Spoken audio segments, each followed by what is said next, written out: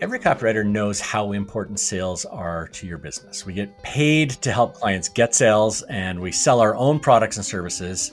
If we don't do that, we don't even really have a business. In fact, improving your sales skills is one of the best things that you can do to grow your business. And our guest today is copywriter Kristin Lajeunesse, whose business completely changed once she got serious about her sales process.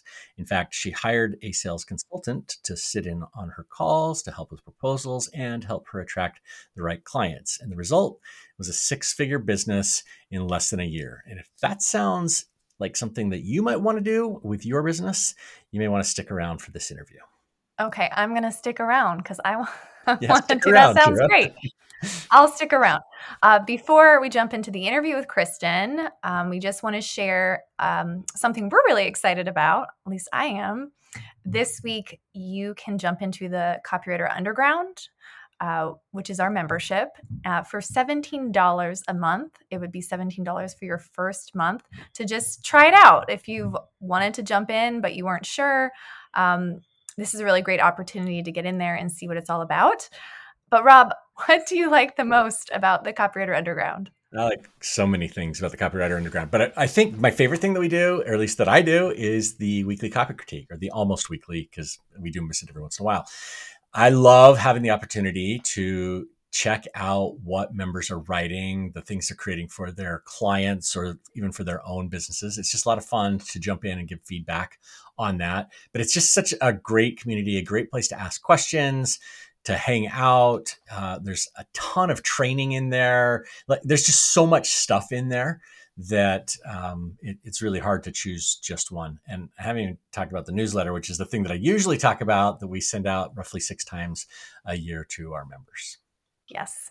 Well, I like the accountability group the most. So you do a great job with the copy critiques, and that makes the membership worth it. To get Rob's eyes and attention on your copy every week is totally worth it.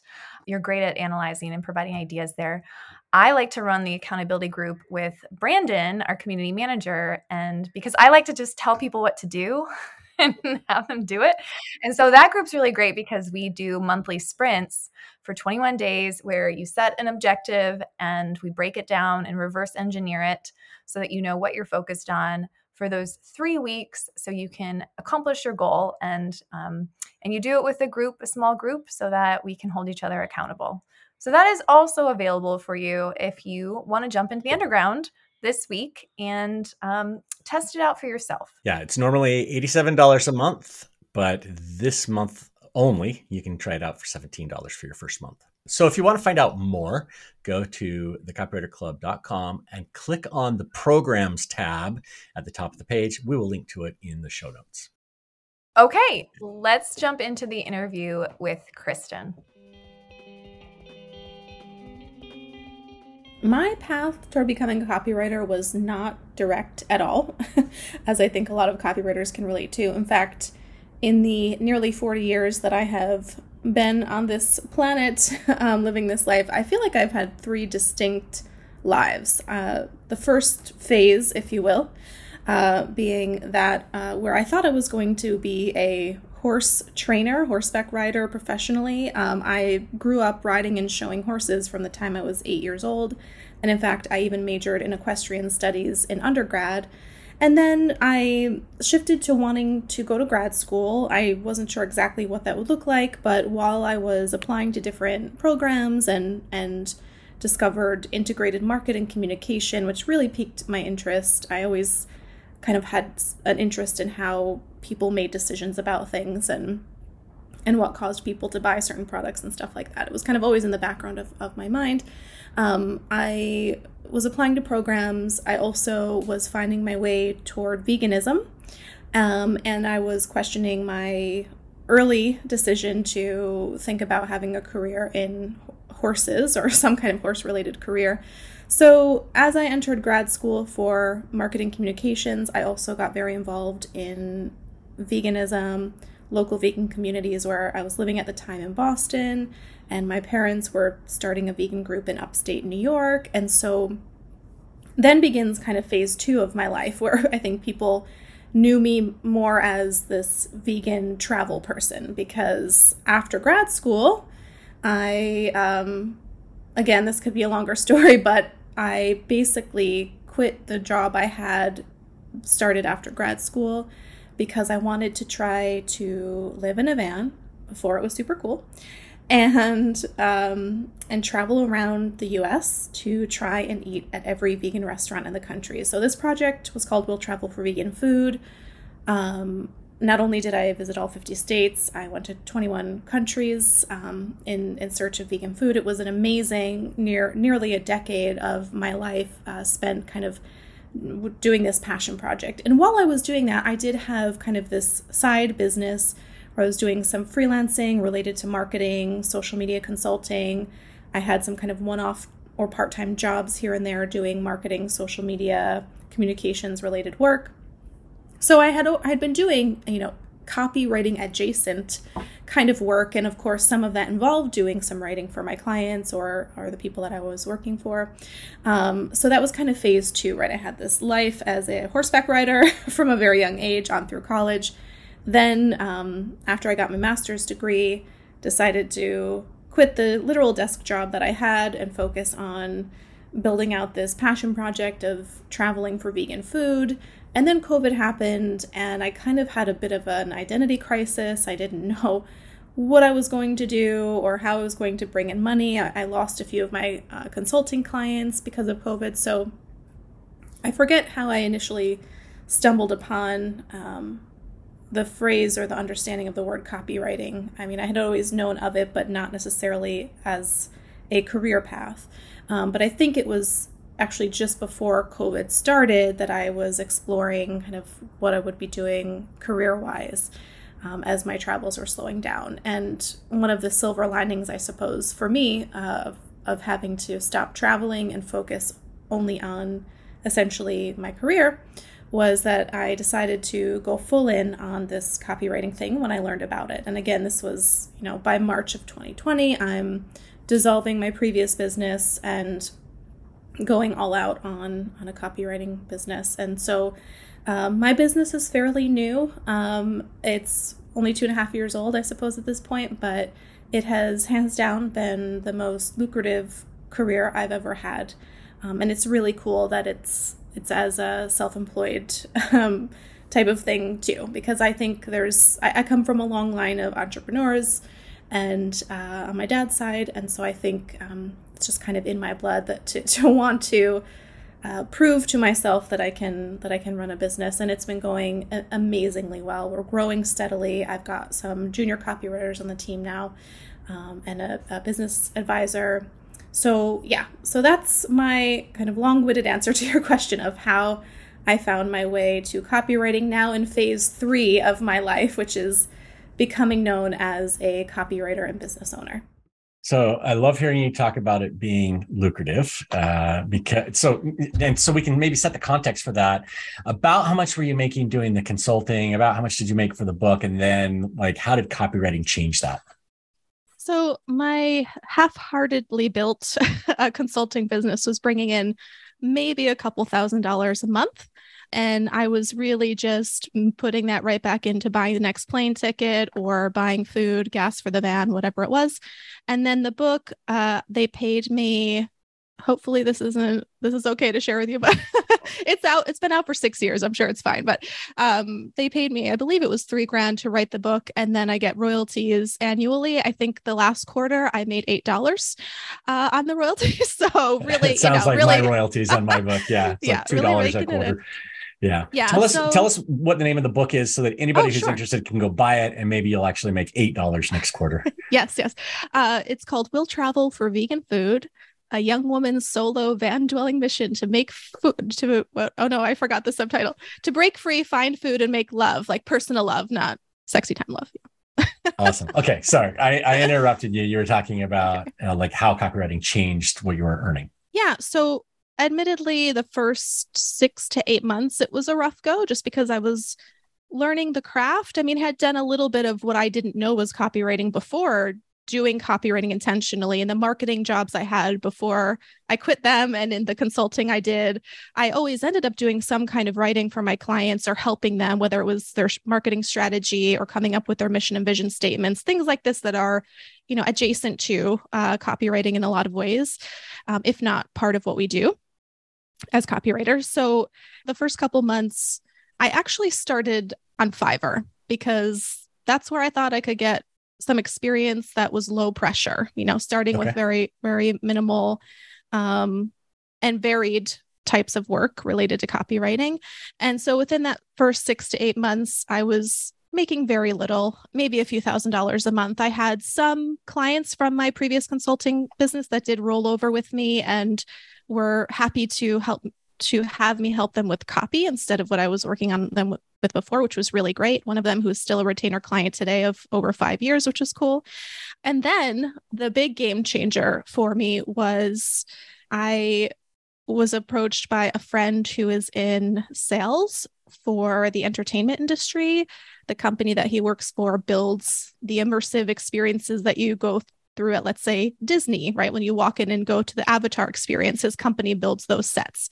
And so he sells essentially those sets to, giant corporations. So I'm telling him, what I'm working on. And he says, oh, well, can I sit in on like a sales call with you and see how it goes? And here I am thinking, this is terrifying. Like I have only ever worked for myself. I've never had anyone else in part of my bubble, especially on a sales call. It's terrifying. So he started sitting in on a couple calls. He would give me advice, or I would record a sales call and have him listen to it.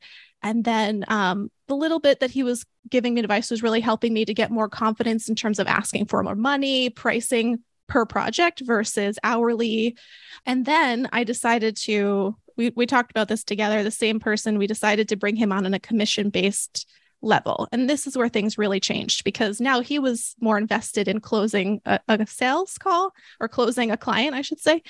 And also he was helping me source some bigger companies. So instead of working I'd primarily, even in my previous company, been working for solopreneurial types, small businesses of maybe 1 or 2 employees. And now we're getting on calls with medium-sized companies that have 20 to 40 employees. And they've actually budgeted for copywriting and they know what copywriting is. That was also a realization to me early on. Not everyone values or understands what it is. So as soon as we'd started tipping into that space of getting on calls with bigger companies, not just individual business owners per se, and having my business consultant on the calls in a commission-based capacity.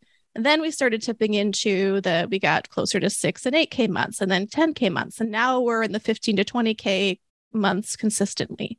We haven't talked about this on the podcast before, which is kind of amazing because we're 300 plus episodes in, and we've never talked to anybody who's used a setter sales type relationship before. So I want to go deep on this and really understand like how it works. So tell us like how that relationship is today.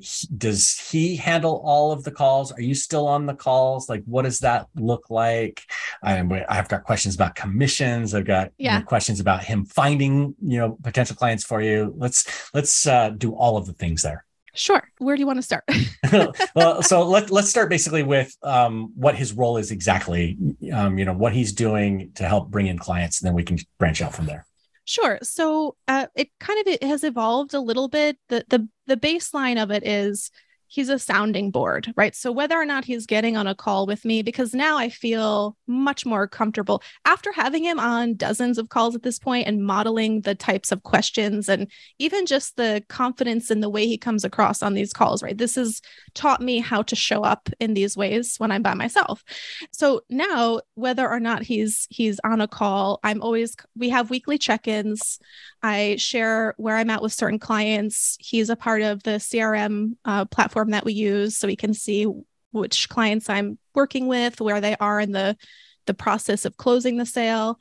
And at the minimum, I'm asking for his advice on certain things. At the most involved he'll be is maybe getting on the discovery call, the closing/sales call, and then he kind of goes away for that client unless there's opportunities for more work, renewing work, changing the scope of work, any change orders, things like that.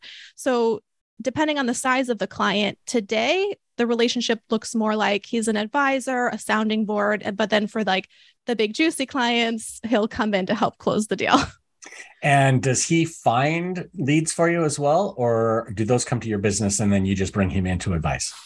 Still to this day, every client that has come through the doors have been word of mouth. Initially, we did have in the contract that he would source some clients, and we did a little bit of kind of creating spreadsheets of who we were going to target in different industries and spending time looking up the people on LinkedIn and all this jazz. And I did a little bit of cold pitching, as did he. None of that stuff really turned into anything, but what really worked was just nurturing the existing relationships we had, because even though some former or existing clients maybe had been priced out as the business continued to grow and we changed our minimum level of engagement and all these pieces, we still get those same clients who more former clients referring people to us, because part of my job that I see in the company is to really focus on CRM, the customer relationship management, and making sure that everyone we work with feels well taken care of and like we're going above and beyond. So as much as we may have said, oh yeah, he'll start sourcing some other clients for us, as we continued to shift how we were charging and who we were working with, it also shifted the referrals, if that makes sense. So he did a little bit in the beginning, but now it's still continued to be word of mouth mostly. Yeah. I will say I did have a very unconventional, my biggest client that has come in today, it was a very unconventional method in which they came through the door. It wasn't a referral. It wasn't through either of us actively sourcing them, but it was this company that the owner does a lot of business training stuff in the design world. It has nothing to do with copy or even marketing. They help designers, web designers, brand managers, people like this, visual designers, learn how to build and scale their own businesses. And my business consultant is obsessed with this person. And he says, you should start listening to this podcast and go to their webinars and all stuff. So it was, I think in December last year, or January this year, I attended one of their workshops, and the person from their organization or their company that was hosting the workshop made a joke about how she's the accidental copywriter for this company. She just happens to be good at writing in the voice of the owner, but that's not her skill set. Or her preferred work, I should say. So I made a public comment in front of the hundreds of people that were on this webinar. And I said, well, if you ever need a copywriter on your team, wink, wink, nudge, nudge, kind of a thing. And in that same moment, the other person who was on the call kind of managing the workshop messaged me and said, email me, let's talk. And they hired us in March, and they're on a $4,000 a month retainer, which is our biggest retainer client right now. That's amazing. I mean, being in the right place, just being willing to raise your hand, right? And that's awesome. Okay, while we're still talking about your relationship here, like how does the financial breakdown work? What's the percentage that he earns versus what you get? Yeah, so we factor in when we're talking about budget, before we even get on that kind of final sales call. By that point, we'll have a rough idea of what the potential client is thinking budget range budget-wise, because we'll have brought that up in the discovery call. So as we're putting together the proposal, this is the other great thing about this guy is he's great at spreadsheets. So he's got everything broken down into spreadsheets where we take into account subcontractors. Side note, this is the second most important thing I did for my business was bring in subcontractors. The two big things are hiring this commission-based business consultant and bringing in subs. Two most game-changing decisions I've ever made. So we factor in how much guesstimated or how many guesstimated hours will have the subcontractors come in for this project. And then from there, he takes 25% commission, and then the business gets the rest, i.e. And then from there, I pay myself, but I don't get all of that money that's left. Yeah.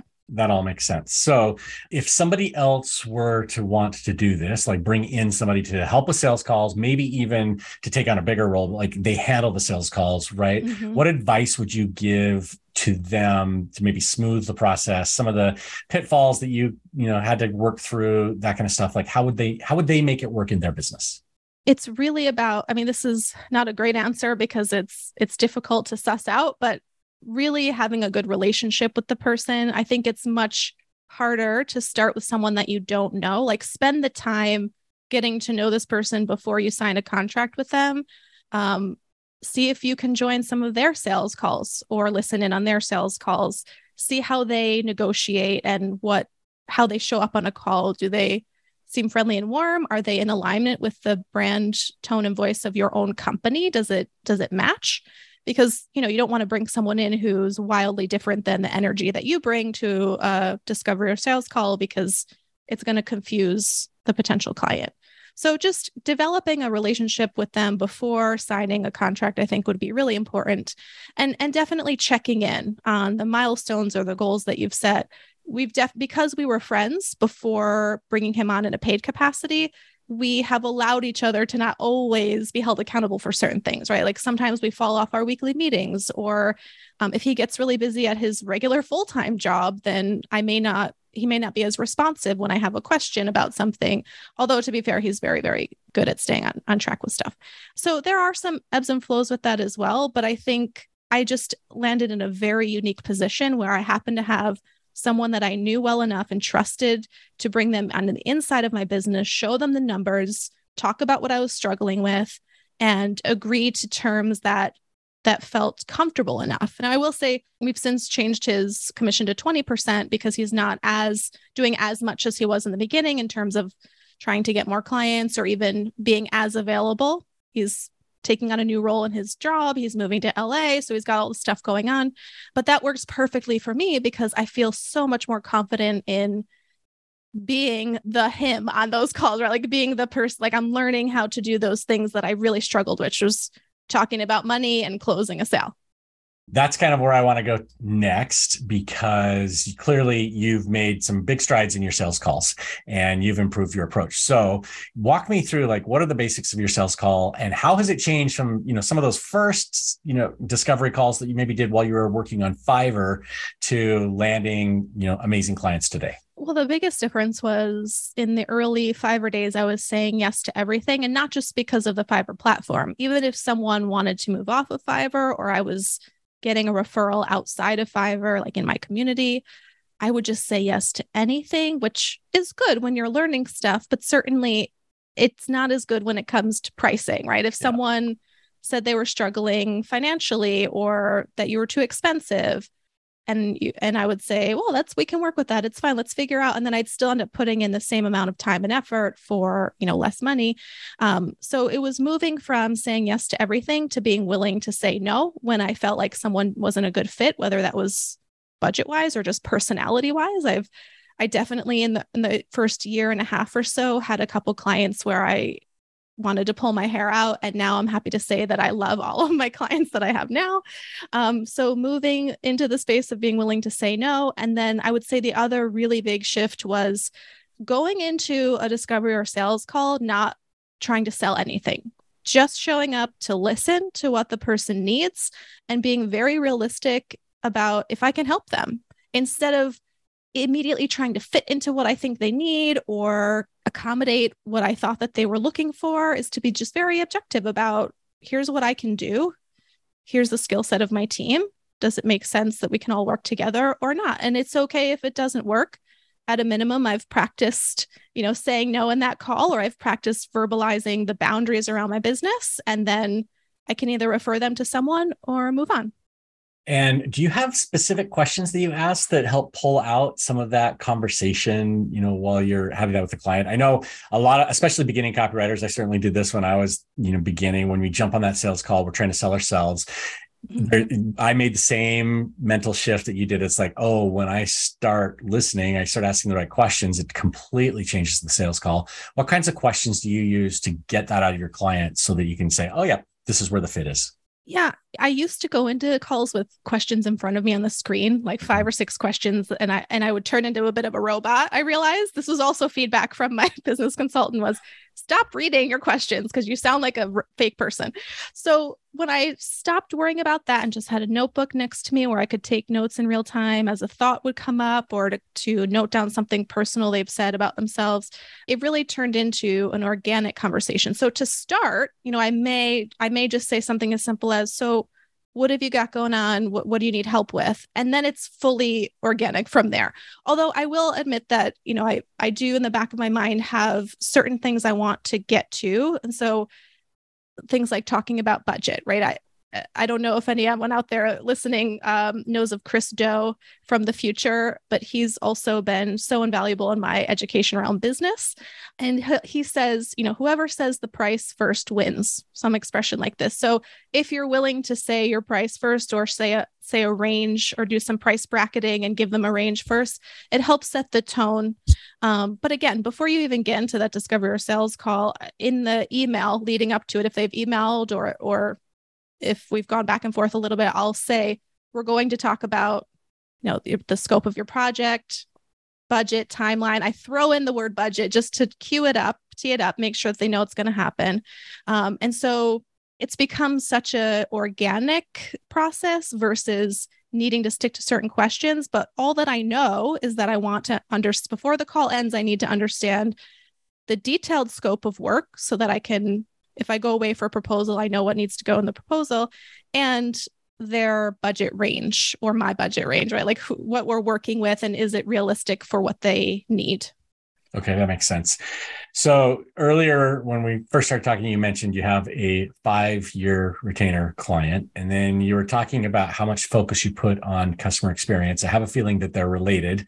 Tell us a little bit about what you do to create this customer experience for your clients. And the reason I'm asking this is that, in my opinion, this is one place where way too many copywriters just kind of let that experience be what it is. Like, I'm sending you a document, or, here's the call, and we could be so much better at this. And I think, I don't know, maybe yours is amazing. Maybe it's not amazing, but it's probably a couple steps ahead of where everybody else is. So tell us about what you do to foster a good customer experience. I always think I can be doing more. I'll just throw that out there now before I jump in on that. But I've listened to other guests you've had on the podcast that have these, white glove experiences, and they're sending birthday celebration notes and things like this. And I feel like I don't necessarily go down that road. It's more delivering on time, showing up for calls as myself, like as a person, and not trying to oversell or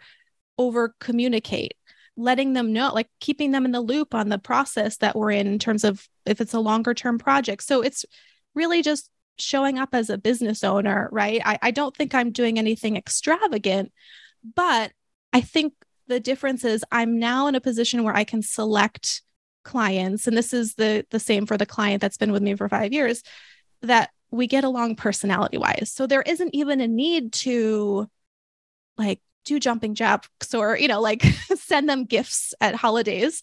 It's really just about being able to work with people that you get along with on a personal level. And I'm not saying you have to share your political views or anything like that. It's more, you just jive, you get on a call with someone and you could just tell almost immediately that you're comfortable with them and they probably feel the same way, or you present as a professional business owner and they can sense that from you. And then they start to trust you when you deliver on time and you deliver good work. And for better or worse, I'm a bit type A. So I'm kind of like maybe over communicating, even though I said I wasn't doing that, but just in terms of really keeping them in the loop and making them feel like I'm on top of everything. And I think what's allowed me to do that is hiring subcontractors, because while they're doing the core research and writing, I'm making sure that the project is on track and on time, and that I've got time blocked off for sourcing more clients or doing editing on the project. So it's really about freeing up my time so that I can just stay in touch with the existing clients. So again, I don't think I'm doing anything extravagant or different necessarily. In fact, I think, as I said, I could be doing more, but I think the baseline is just showing up professionally and as a real person, not trying to be someone else. That makes sense. You mentioned you use a tool to help you with your CRM and organizing your projects. What tool do you use? Right now we're using Asana, and I know it's not really a CRM tool, but I'm forcing it into one because primarily it's our project management tool. And I was also, for CRM specifically, using ClickUp, but I found that it was too much to have both platforms. So just in the last few weeks, I've been creating a section in Asana for sales CRM just to have everything in one place. And it's working. I'm liking using it a lot. All right, so let's jump in here, Kira. I've got a couple of things that jump out. In particular, we're talking a lot about sales here, but ladies first, what stood out to you in the interview? Oh, thank you, Rob. That's so polite. I love hearing this conversation because I wasn't there, and I definitely feel I got some FOMO because you start off talking about Kristin becoming a vegan and traveling the country, attempting to eat at all the vegan restaurants, which is quite ambitious. I mean, that's huge. And so it grabbed my interest because if you go back to our interview with Topaz not too long ago, we talked about veganism and then her business around cruelty-free copy. And from that episode with Topaz, she pushed me over the edge to Wait, you're a try vegan it now? out You're myself. trying to be a vegan? Yeah. Oh, Yeah. amazing. That's awesome. Yeah, it was that conversation. I mean, I've thought about it for a long time, but I wasn't ready. And Topaz did it for me. So just, a couple weeks later, hearing this conversation, I didn't realize Kristin was. She probably told me when we hung out. But so it was just really cool. Now I want to get her book because I feel like I'm not prepared to be a vegan. Like, I don't know what to do other than just don't eat meat. So I need a resource in this. I'm like, I don't know what to do. So I just keep eating veggie patties, but there's got to be more to this than that. But thank you, Kristin, for your book. I'm going to check it out. It's going to really help me out. So that was just a really exciting moment for me. But Rob, as you were listening to the conversation again, what stood out to you? Yeah, I think one of the things I love most about this is just how it got me thinking a little bit differently about sales. And so many of us, as we start out as copywriters, we just handle it, right? We jump onto calls, we try to sell our services, or as we get better at it, we start listening to our clients. But I love that Kristin got herself a sales consultant, somebody who actually got into the nuts and bolts of her business and started listening to her calls, started looking at the things that she was sending out and really dove in. This is kind of some of the stuff that we can do in Think Tank with people as well. You and I have worked with a few copywriters doing this thing, but it's just such a smart move because, again, we're copywriters. We're good at writing. We may be good at selling through words, but we're not always good at communicating sales on a sales call or doing a discovery call and figuring out who's the right client or following up with the right proposal or talking about money or all of the things that Kristin talked about in this interview. And so I just think that's something maybe more of us should be doing more of. Yeah, it's one of those moments where I'm kind of like, oh, wait, we can do that? We're allowed to do that? Almost like taking off Fridays as entrepreneurs. Yeah, we can do that. We're running our own business.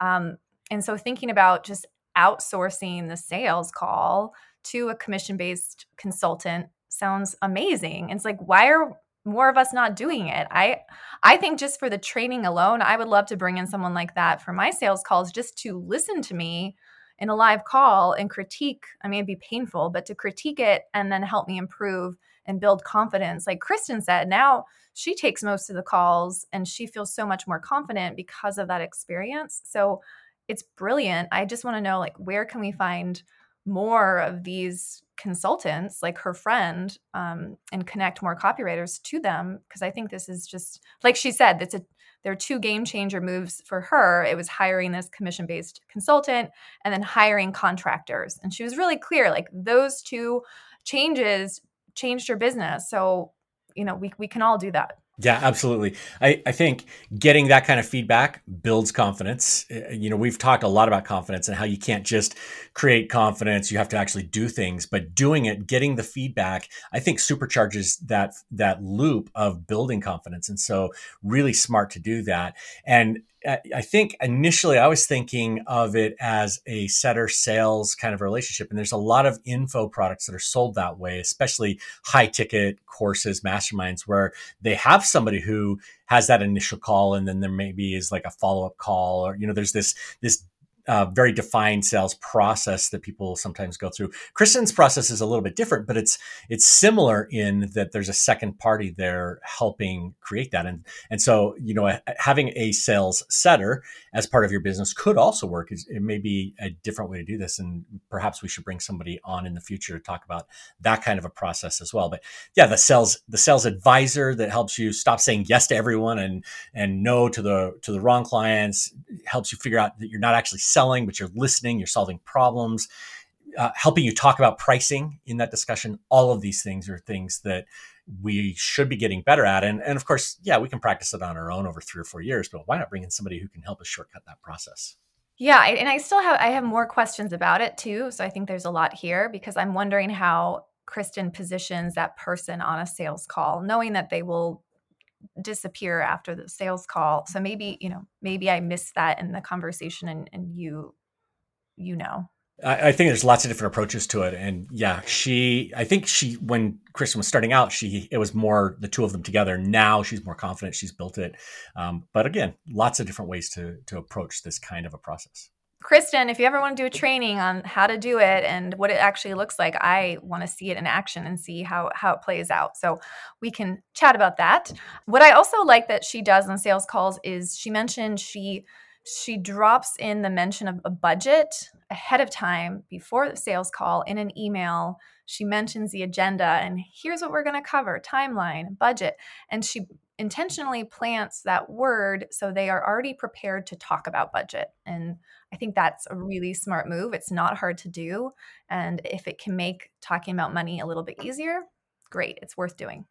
Yeah, absolutely. Talking about money on the call, not leaving it to later, not surprising a client that's a pro move. And all of us should be doing that. Yes. What else stood out to you, Rob? One other thing that Kristin said, and she was, again, kind of just a throwaway line, but when she was talking about how she got this client that she had, she was in this group. They were talking about the things that they do. Her contact, says, hey, I've been doing this thing.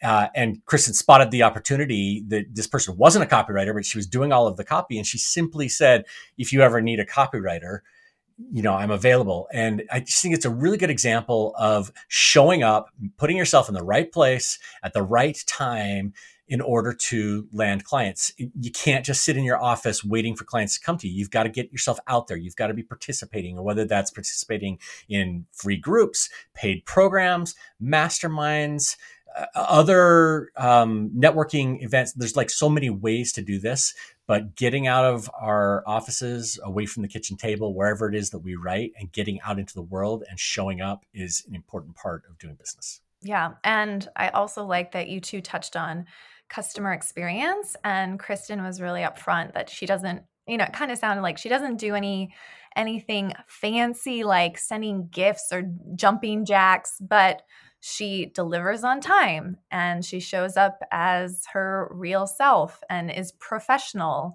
and also over communicates. And I think that was an important part that, maybe even Kristin probably overlooks too, because she just does it naturally, but keeping the client in the loop can create a great customer experience. And so I think sometimes we overdo it and we're like, oh, we have to send gifts. We have to send them flowers. We have to do all these things, send them videos, but really they can have a great customer experience if you just create a really positive interaction when you do have a Zoom call or a phone call, and when you deliver on time, and when you keep them up to date on what's happening during the project. Those are all ingredients for a great customer experience. We don't have to force it into something that's really fancy and doesn't fit. Yeah, it's kind of a no duh, right? But the thing is that for a lot of freelancers, it's not. It doesn't come naturally to show up on time or to stick to the budget or to do what you say. I've worked with not just copywriters, but designers, programmers who did not deliver what they say. And it is exceptionally frustrating as a client. And so if you show up, if you do those table stakes things, you put yourself ahead of so many other freelancers, copywriters, designers, whoever else they're working with. And it does create that positive experience. Of course, we can do more. We can send the gifts. We can do special reach out. We can have client portals on our sites, or, branded documents, all of those kinds of things that even enhance the experience more. But man, sometimes just doing the basics well is enough. Just do the job. Yeah, they just want you to do the job. And oftentimes when we've talked with copywriters about bringing on subcontractors, there's a hesitation around it. Not with everyone, and I think it's becoming more acceptable and more common, but the hesitation is they're not going to do a great job. I'm going to have to redo everything. This is actually going to make my business more stressful and not actually help me. And what Kristin shared is that by bringing on subcontractors, it's freed up her time so that she can focus more on managing her clients and over communicating with them and giving them a positive experience because she's not in the weeds working on every single deliverable. So it's just another way to look at the power of bringing on subcontractors and having a team. It's really hard to do everything. Be the project manager, be the client relation manager, be the head writer and researcher and editor and customer interview. Like there's so many things that we do. And so it makes sense to have a team that can support you so you can do what you do best and support your clients and make them happy.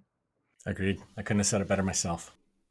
All right. Well, let's get back into the interview with Kristin and hear about her experience working with a team. We're talking about your team. You've mentioned the sales advisor. We've got you on your team as well. And then you have subcontractors. What are they doing? What roles do they fill? And how do you interact with them? So we have 2 subcontractors that are amazing. I got so lucky with them, and I found them just by posting on like my Facebook page, like, hey, I'm hiring, looking for some folks that would like to explore copywriting. And again, positioning it as like a junior copywriting position versus, a more substantial role.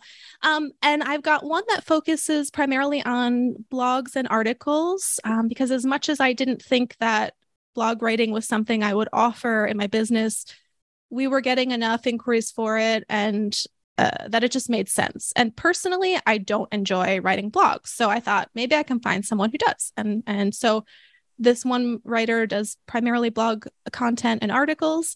And then our other newer junior copywriter mostly works on case studies and white papers. They are in client meetings, so the clients know that we have other people on the team that are helping out. But anything that gets delivered to the client comes through me. So even if, let's say, E, who's one of our subcontractors, so when they send me an article, I do the final editing pass on it. We go back and forth a little bit if it needs a bit more. And then I create a copy of that in our Google Drive that goes into the client-facing folder. And then I'll email the client to say, this is ready for you. So both of our current subs are working on retainer client projects. And then the one-off or other projects that come in, I'm usually still writing and the primary person on those. But I'm always the point person for stuff that's coming in and out. And is it always retainers? You set up all projects on retainers, or do you take individual projects? What does that look like? I would love to have all retainers, but we do take on individual projects. And right now with the business, since it feels fairly new to me still, even though we're 2.5 years in, but we haven't niched down into a particular market, which I know is for some people, but we've got clients that are in all different industries and we're doing all different kinds of work for them. So since I don't even have a particular market or niche that I'm interested in doubling down on yet, I'm open to taking kind of those one-off projects to see, do we like writing about this subject matter? Do we like this client? And if the answer is yes to both, then we try to move them into a retainer. So I would say right now we have 3 retainer clients and then 4 or 5 kind of one-off projects that are in the works right now. Okay. And then financially, like, is there a typical price point you're aiming for with your retainers or with your projects, minimum price, that kind of thing? If I have a subcontractor if I know I want to have them working on an incoming retainer, then I'm definitely pricing around that. But I would say our minimum level of engagement for any new work right now is $1,000, depending on the scope of the work, right? That would be a very small project. And I don't even know if that would qualify for retainer. It really is kind of, it varies, right? It depends on what the client needs. Can we really help them? Does it fit within what we can do for them? So there are all these variables. So as much as I might say our minimum level is X, to be fair, it could be way more. It could be less if it's a one-off small thing for me. So yeah, it's hard to say sometimes. Yeah. One last question about your team. So when you are thinking through, like, you've got to pay them and pricing, is there a percentage that you're looking at? It's like, I know I've got to pay them $750. So I'm going to take, 30% more, and that gets you to $1,000. Like, how much of the project do they get versus what you get for managing the project, for final edits, for the client relationship stuff? How does that break down? Yeah, so they're both paid hourly, and I usually factor in, because I've already done this type of work before that I'm hiring them to do. So I'm guesstimating early on, I'll guesstimate roughly how many hours it may take them to do their part of the work. And that's what I'm building in. The nice thing about the fact that one of them has been with us for a year and a half and the other one's about 3 or 4 months in is now we're learning how long it really does, because I'm having them track their hours, of course, right? So now that we know it takes X number of hours for E to work on this size blog post for this particular type of industry, now I've got something solid that I can add to. So there will always be kind of the baseline. Here's what we charge for this type of scope of work that you need. And then I'm going to add in their hours that we think they'll need. And that's going to be the price the client sees. Okay, I like that. So you mentioned you don't have a niche, but I know that you've worked with some therapists, as part of your business. And you mentioned before we started recording that sometimes that's good and sometimes that's bad. We've definitely worked with other copywriters who are like, oh, I want to work with therapists. I want to work, with people who are, helping underprivileged or, all of these kinds of situations. Talk to us a little bit about the good and the bad of that kind of a niche. Yeah, I think I really lucked out beyond the 5 days. Once we were moving past that, I got into this space of therapists just again through word of mouth. So once I started website copy for one, it led to another and led to another, which was really fantastic as I was developing the skill for website copywriting.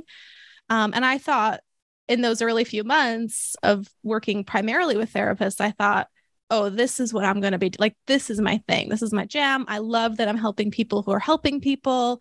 But I would say within like 6 months or so of mostly writing website copy for therapists, I was getting burnt out, but not on the work itself, on the subject matter, because as everyone knows out there, especially for web copy, you're putting yourself in the position or the mindset of the reader. And so when you're writing from this space of feeling whatever it may be that brought the person to look for a therapist, extremely sad, like I don't want to go into, obviously we know that there are varying levels of things and feelings that people will bring them to search for a therapist. So it began to kind of weigh on me a bit. I was, I may even have dipped into a little bit of a depression at some point because I was just always putting my mind in that state of someone needing that kind of support.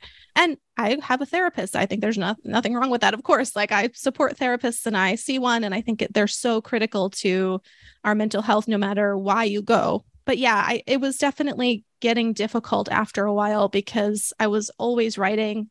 I wasn't writing, the words weren't depressing, but just being in that state of mind of someone who needed that support got to be a lot. In fact, I remember at one point in the early pandemic days, I was working on copy for someone that specialized in loss, death, and dying and grief. So I was writing on that. The pandemic started happening. And then I was also, in a former life, I did a lot of video editing and video production stuff. So I was wrapping up an old client, editing a video about like animal abuse. It was just like this compounding, really not great couple months where I was working on very depressing things. I think this is where Kira would jump in and talk about like being a highly sensitive entrepreneur, that deep empathy that some of us, I don't claim that skill set, but some of us bring to the table, and we can get really involved in our clients. And sometimes taking a step back is actually the healthier thing to do than leaning in. Yeah. And I would say that as we were starting to get different and varied clients in and change the price point, we did start to price out. Because again, a lot of the therapists I was working with were solo business owners. They didn't have a big practice with multiple practitioners. So did kind of start to price some of those out. I still have a couple of therapist clients now, but it's in a different scope and scale now. So I want to go back to, I'm going to totally skipped over this, which is unique for me because I have this thing where I want to live the van life. I think we talked about this when we met in Nashville, but I want to talk about your travel experience and just the decision to set out on your own to visit all 50 states. I know, the vegan restaurant thing that turned into a book, we can get to that too, but why did you decide to pack everything into a van and make a living on the road? It was around that time that I found those kind of lifestyle designer folks and started asking myself how I would want to spend my time. And I thought, what are things that I love to do? Well, I love to eat. I had fallen in love with food after becoming vegan, which may sound ironic to some people. And then I always thought that I wanted to travel, but I hadn't really traveled much at all at that point in my life. I was in my late 20s by the time I had this revelation. So it all kind of culminated in this moment where I was about to sit down at my literal cubicle at my desk job at the time. And the words for this project just came to my brain. Will travel for vegan food. They just kind of dropped in. And I think later that day, I bought the domain. Set up the social media pages. I didn't even know what it was going to look like yet. But I got so excited about it, just this concept of spending all my also this was before van dwelling was like the hip thing to do and everyone was on YouTube. You're like setting the trend here. Well, I still kick myself for not starting to document my travels on YouTube back then, because this was, I think in the fall of 2011 is when I set out on my trip. So I could be like living off of YouTube revenue right now if I had thought about it, but that moment has passed. To be fair, going back to the empathetic thing, I think I would have been too sensitive for the critics of the internet to be a YouTube person or an influencer. So I think it was probably for the best. So yeah, I felt just kind of this need to give it a try, to give it a go, so much so that, as I already said, it led me to quit the job that I had at the time. And then once I started van dwelling and realizing how little physical things I needed to be happy, right? Like just everything from books to clothes and a desk to work from, right? Like once I realized I didn't necessarily need all the bells and whistles, I started to fall more in love with that way of living, i.e. minimalism to some extent. And then I also fell in love with the lifestyle of being able to wake up in a new place every day or work from a different coffee shop every few days. And so it really turned more into a lifestyle for me than a quote unquote vacation or a project. It definitely started as a project that I thought I would end at some point, and it turned into this 10-year long traveling. I went around the world during an 8-month excursion, which was really cool, partially sponsored in 2016. But yeah, it just kind of led into changing how I viewed the way I was living my life and what I wanted to do, how I wanted to spend my time. And so at the end of that primary travel time of my life, I thought, there's one thing I'm going to commit to myself. This is the agreement I need to have with myself, which is whether I'm self-employed or if I get a job with someone else, another company, the baseline rule is it has to be remote, which thankfully today, one of the silver linings, I guess, of the pandemic is realizing that, hey, we can, working remote is a viable option for some people, and for copywriting, it's extremely viable. So my rule was, as long as it's remote and I can still, live in different places or be location independent to some extent, then that's what I've come to learn really feeds my soul. Were there any highlights, favorite places that, I guess there's two ways to look at it, because the first tour was national, 50 states in the US, but then you did the worldwide thing. What were your favorite places? And maybe even what were the best places for working? Okay. Well, one of the best places for working was Chiang Mai, Thailand, actually, because the city has become the hub for digital nomads.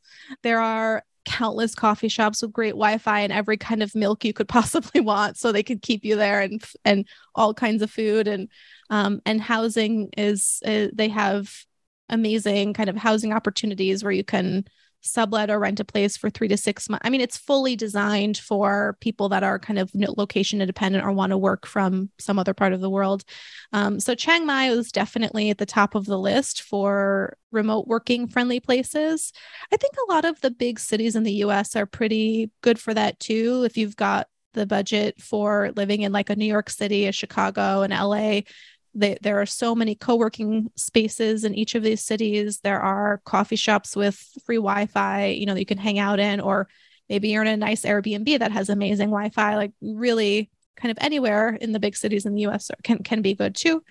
In terms of like food or things to do, I have so many highlights and so many experiences of that. It's really hard to narrow it down. It was easier when I was just doing the van dwelling, but now that it's spanned, a decade of traveling, it's harder to pick one.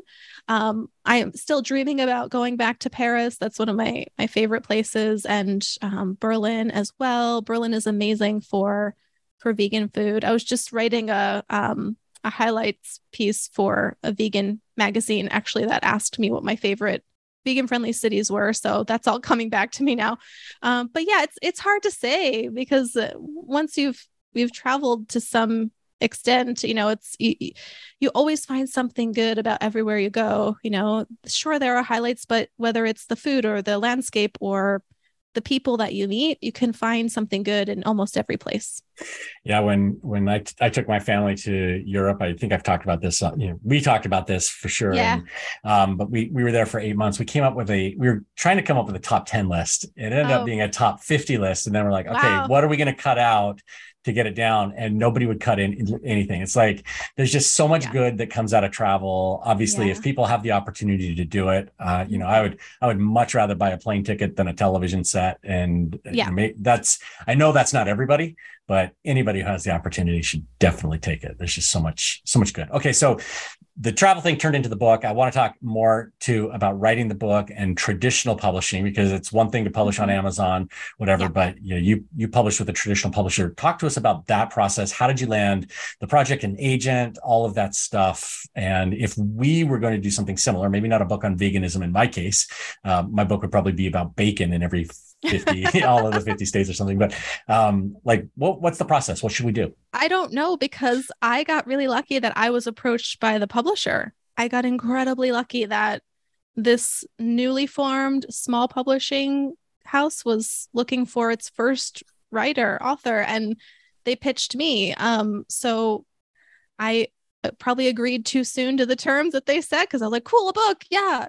And I guess once you're in there, though, I could talk a little bit more about that, because from what I've experienced in having chatted with other authors at this point, because in writing the book, I definitely enlisted the help of a friend who was a multi-book published author for her guidance. And we set up an accountability meeting every week. So I would send her like a chapter or portion of a chapter every week. And then we would meet every Friday morning and check in, go over it.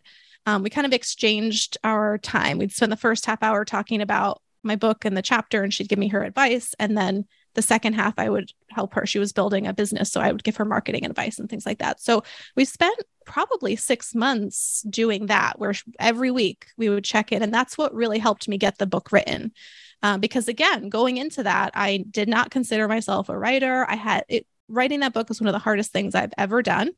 Because obviously in traditional publishing, you've got a timeline. Like they had a date that they were planning to send it to the printer and, all these things. So I had to get it done in a certain amount of time. And I had no idea how long that would take me. So I, in order to get the book written, enlisted the help of someone to be my accountability buddy. And then after it was published, or when it was leading up to being published, because of my marketing background, I had a lot of fun coming up with some fun, unconventional ways to promote the book. Because what you learn, kind of, especially if it's your first book, you learn pretty quickly that the publisher, even if they're really big, mine was not big, they were brand new and they were niched into the vegan space, right? So they don't really support any financial end of promoting the book, right? And I've heard this no matter the size of the publisher. So this is not a dig at my publisher, but just publishers in general, where you've really got to do your own promotion of the book if you want to get it out there. Granted, if you're, a Brene Brown, you don't have to worry about it, I'm sure.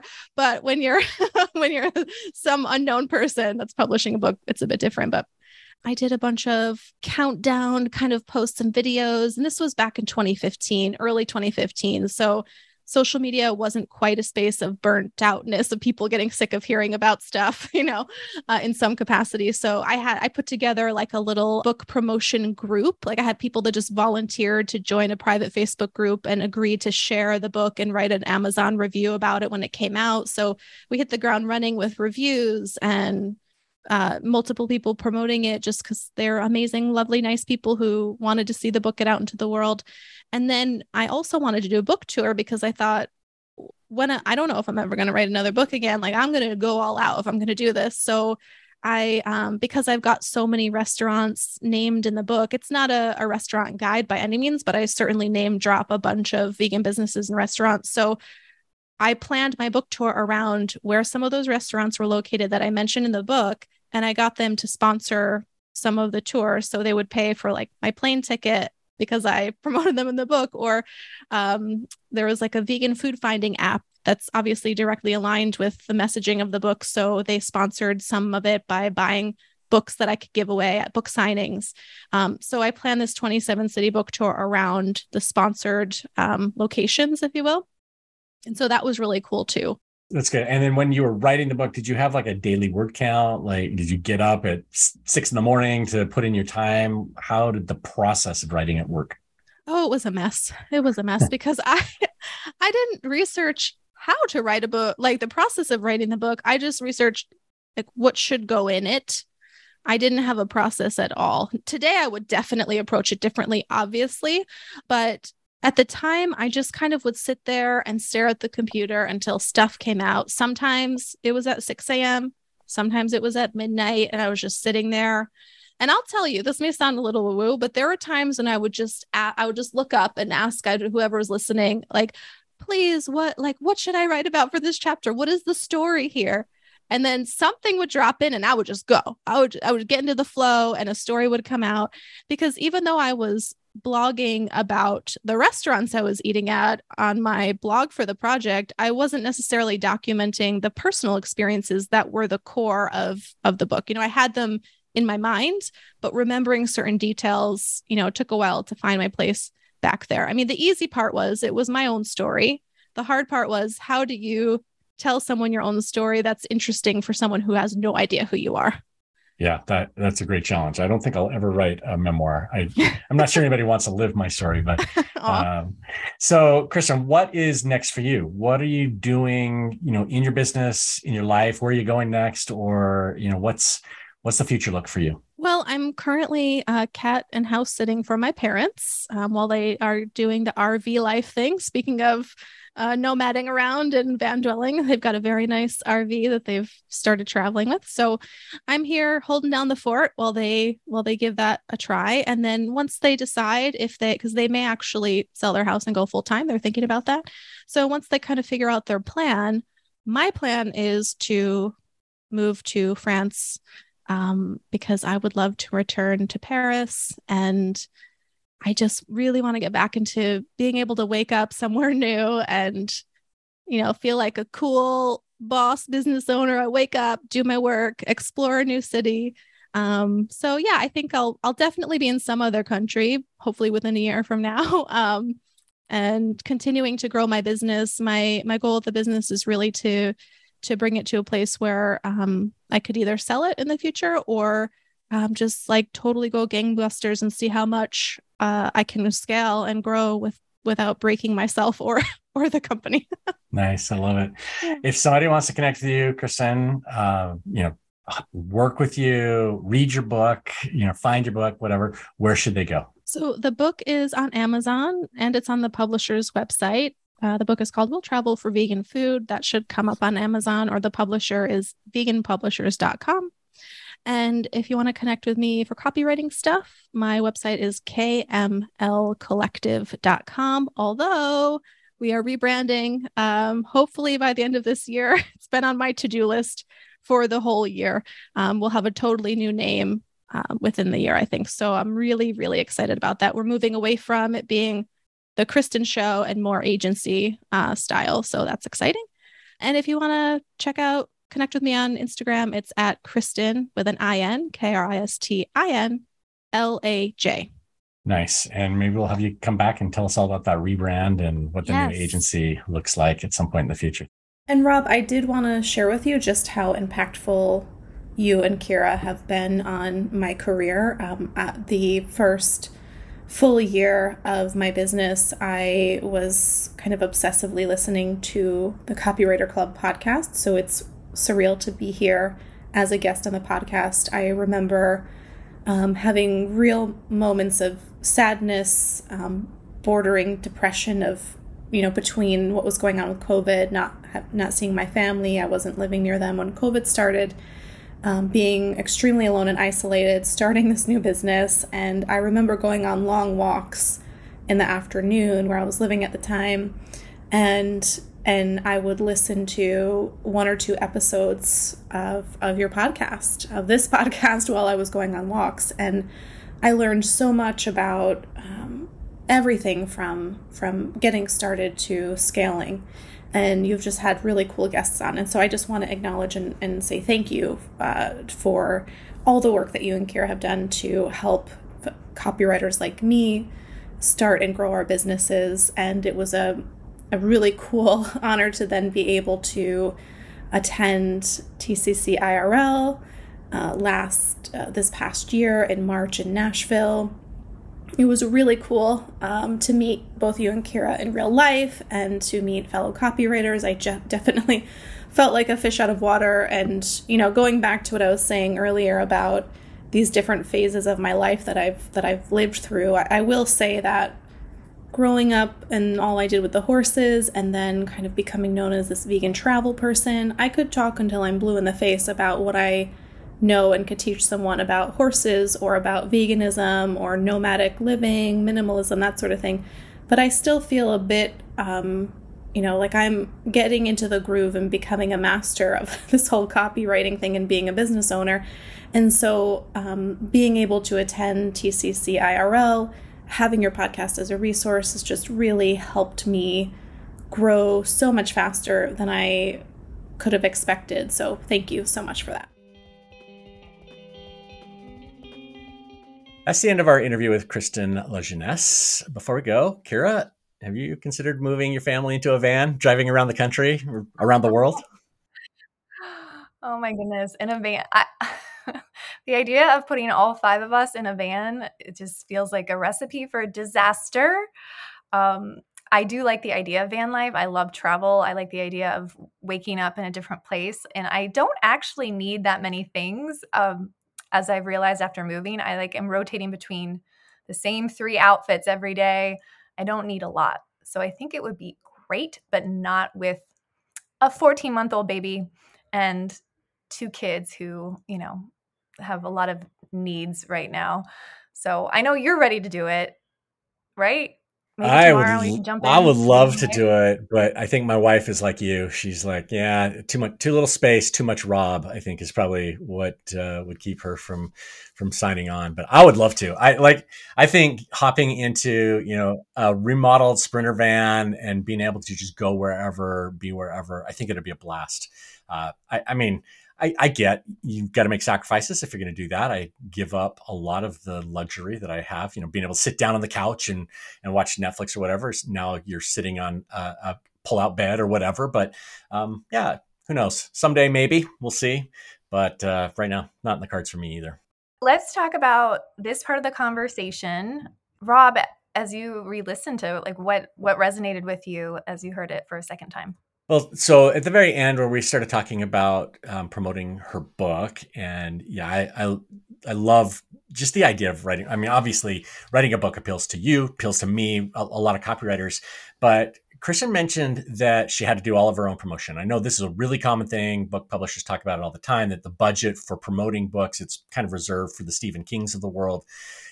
But it got me thinking, that's actually true of everything in our business. Nobody is promoting, not just a book, but nobody is promoting our services. Nobody is promoting us as podcast guests or us as speakers at events or us as workshop creators or any of the things that we can and do.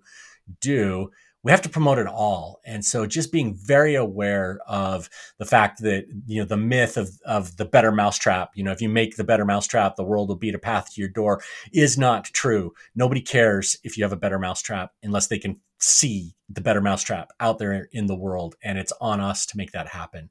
So just a nice takeaway from that, or a nice reminder that we need to be promoting ourselves constantly in order to grow. Yep. And I did feel a little jealous when Kristin mentioned she's going to move to France soon. I just felt it. It was in me. It was pouring out of me, all the jealousy, because that sounds amazing. and very exciting. And so I really respect and admire how Kristin has built her lifestyle and has really made, she didn't say this, but, has kind of made some rules for herself or a deal with herself about no matter what, I'm going to be able to work remotely. And no matter what, like I'm going to do this and this and this. And I think Kristin just knows herself really well and has built a business around her life better than most. And so I think it's inspiring to see someone do that. Yeah, I agree. I also liked just Kristin's the entire discussion that we had around the team that she has and the approach that she has to her team. Obviously, she's been doing it for a while, so she's built up processes around it. She's using tools to help manage her team, but she's very deliberate, especially when setting prices for her projects, knowing exactly what her contractors are going to do, how much they're going to be expected to put in time-wise, what that translates to as far as charging the client, how she might have to charge more for it. All of that stuff is set up. And, I'd love to see some of those templates in her business personally, just to see how she's doing it. But I think that that deliberate approach is what you have to do if you're really going to make subcontractors work long-term. You can't just think, oh, I'll bring in somebody to help. What do you charge me for this? How do I charge? Like, you need to be deliberate. You need to be very specific in how it all comes together. And if you do, you can be very successful with the team. Yep. And I also appreciated that you two talked about the highly sensitive entrepreneur and that, Rob, you mentioned it. I did. That made me very happy that you stood up and represented the highly sensitive writers in the group. So thank you. And I thought it was an interesting point about how she was working on a couple projects at a time that were just tougher projects about, I think one was like animal cruelty and working with therapists and really putting herself in the mind of a prospect that is going through some type of struggle and how that was impacting Kristin. And I think it's something that we don't talk about enough as copywriters, but how the projects we take can affect how we're feeling and our mindset and our state of mind, and how that's a real struggle that we just have to be aware of and pay attention to it, because it may be something that we can correct on our own if we're paying attention to it. And I really admire people who bring that level of empathy to the work of copywriting, because it is a superpower to be able to understand what a client is feeling or what their customers are feeling and get into those shoes. It makes you a better copywriter. And so, I've never necessarily claimed that's a massive part of my skill set, but the more we can develop that, putting ourselves in other people's shoes, the better our copy will be, the more what we write will resonate. Well, my last comment is that Kristin said that she's thinking ahead. She might sell the company or scale it, and she's excited to scale it and grow it without breaking herself. And I think I like that balance of like thinking really big, being ambitious, dreaming big, but also doing it without actually breaking yourself and making it a painful process, that it doesn't have to be that way. And I think, Kristin, from this whole conversation, that's what I take away, that you can control the experience and you don't have to make building a business painful, and you can make it give back to you. And I think Kristin's just a great example of that. Yeah, I think understanding what growth or scale means for you as a business owner, me as a business owner, is important. And once you have that defined, then you can build the business that you want. We want to thank Kristin for joining us on the podcast today. If you want to connect with her, you can find her at kmlcollective.com, which we'll link to in the show notes. And be sure to check out her book. I know I'm going to check out her book, Will Travel for Vegan Food, available on Amazon or from your local bookseller.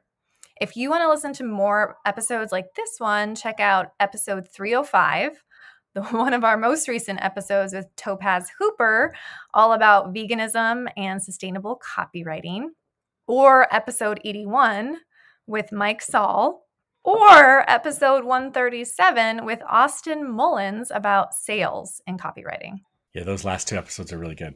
And that's the end of this episode of the Copywriter Club podcast. The intro music was composed by copywriter and songwriter Addison Rice. The outro was composed by copywriter and songwriter David Muntner. If you've enjoyed what you've heard, please visit Apple Podcasts and leave your 4 or 5 star review of the show. And if you want to find out more about the Copywriter Underground, our private membership we mentioned earlier, you can jump in there. You can jump in there this week for $17 for your first month and test it out for yourself. Jump into an accountability group. You can get your copy critiqued by Rob and build your business pulling from the trainings in that membership. Thanks for listening, and we'll see you next week. Copywriters coming together to help the world write better copy and make more money. Kira and Rob's Copywriters Club can make you lots of money. Listen to it. Kira and Rob's Copywriters Club can make you lots of money as long as you listen through the whole damn episode.